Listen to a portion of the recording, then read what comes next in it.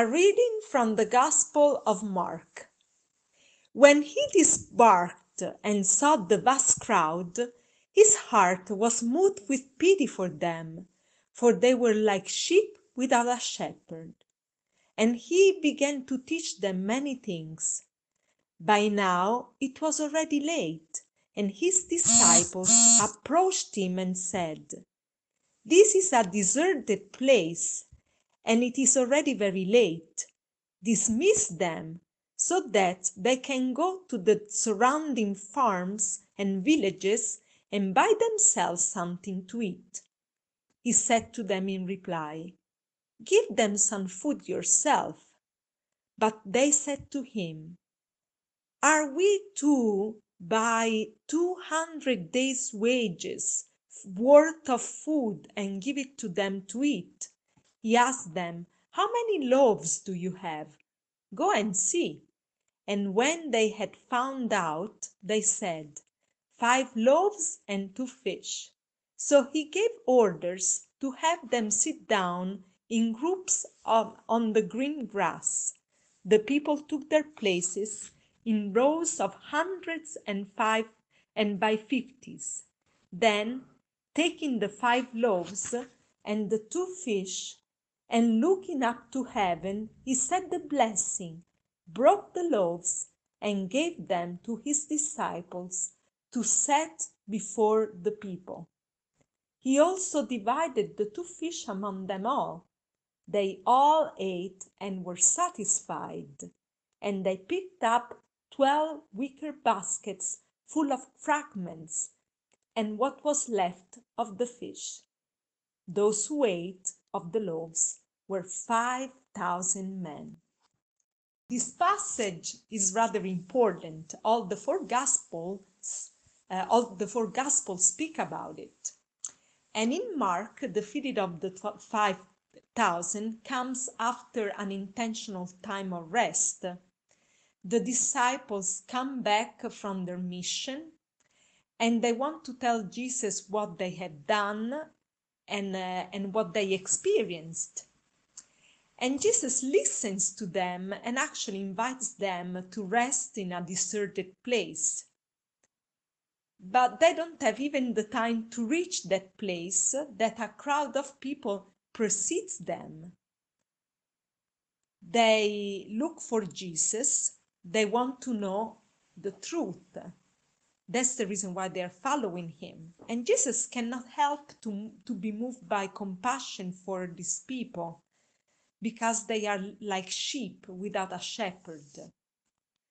As many of you know, my blood sister Tiziana, the one that usually does this meditation, is still in rehabilitation in the hospital, and she was sharing with me a lot of her experiences that she's having right now in this time. And actually, this is also a Christmas time, so a precious time. And she told me that she was giving out candies that we provided for her to give out, and she was giving them out to patients and nurses and doctors, and everyone was very happy to receive it. But in a particular way, she was telling me the experience she had with one of the nurses. This nurse, a few days before Christmas, shared with Tiziana a situation of unforgiveness that it was very heavy on his heart. And a few days later, he shared with Tiziana that actually he was able to invite this relative of his, and he was very happy to have done that and to show forgiveness. And the day of Christmas, he got the sentence of the gospel attached to the candy that Tiziana gave her, that said, "Blessed are the peacemaker, for they will be called children of God." He was so struck by this fact that he said to Tiziana, "Oh, I'm going to frame this sentence." And Tiziana was very touched too, because she was thinking, many times we people that are practicing our faith are so used to the word of God that we could say that the word of God comes in our ear and enters in one ear and come out of the other. And but for people that are not that practicing their faith, many times that word of God touches them to their inner being, and they learn to cherish it much better than us. And Tiziana was telling me this, her reflection on that, and in my prayer I asked Jesus, Jesus, I really want to be one of the crowd, ready to follow you wherever you go, and to open to be permeated, to be open to be permeated by your saving word. And I also told Jesus, Jesus, I want to be generous in sharing you with others. I was thinking about this gospel passage that we just read, in which the disciples were so eager to rest with Jesus in a deserted place. And instead, what happened was that before they reached that place, the crowd was before them waiting for Jesus.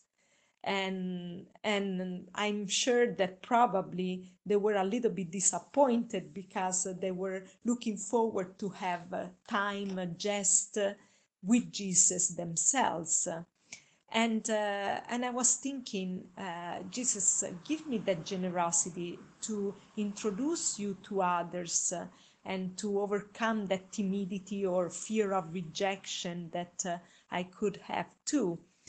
And also, reading this passage made me think about how Jesus wanted to use the apostles, wanted to use the disciples to perform this miracle of the multiplication of the loaves and fish. After blessing the loaves and break them, he could have distributed them himself, or he could have done in a different way. Instead, he asked the disciples to bring the food to this crowd. And so the miracles happen not in the hands of Jesus, but in the hands and through the hands of the disciples that realized that this bread didn't end, and so the fish. And what a joy to be used by Jesus to perform a miracle.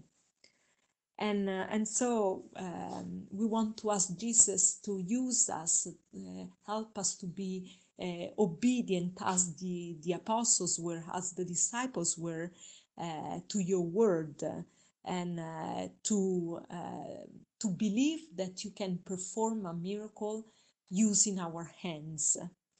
And today we want to ask Jesus, Jesus, who do you want me to reach out? And I would like to conclude with an aphorism that says, you give but little when you give of your possessions. It is when you give of yourself that you truly give. I want to repeat it.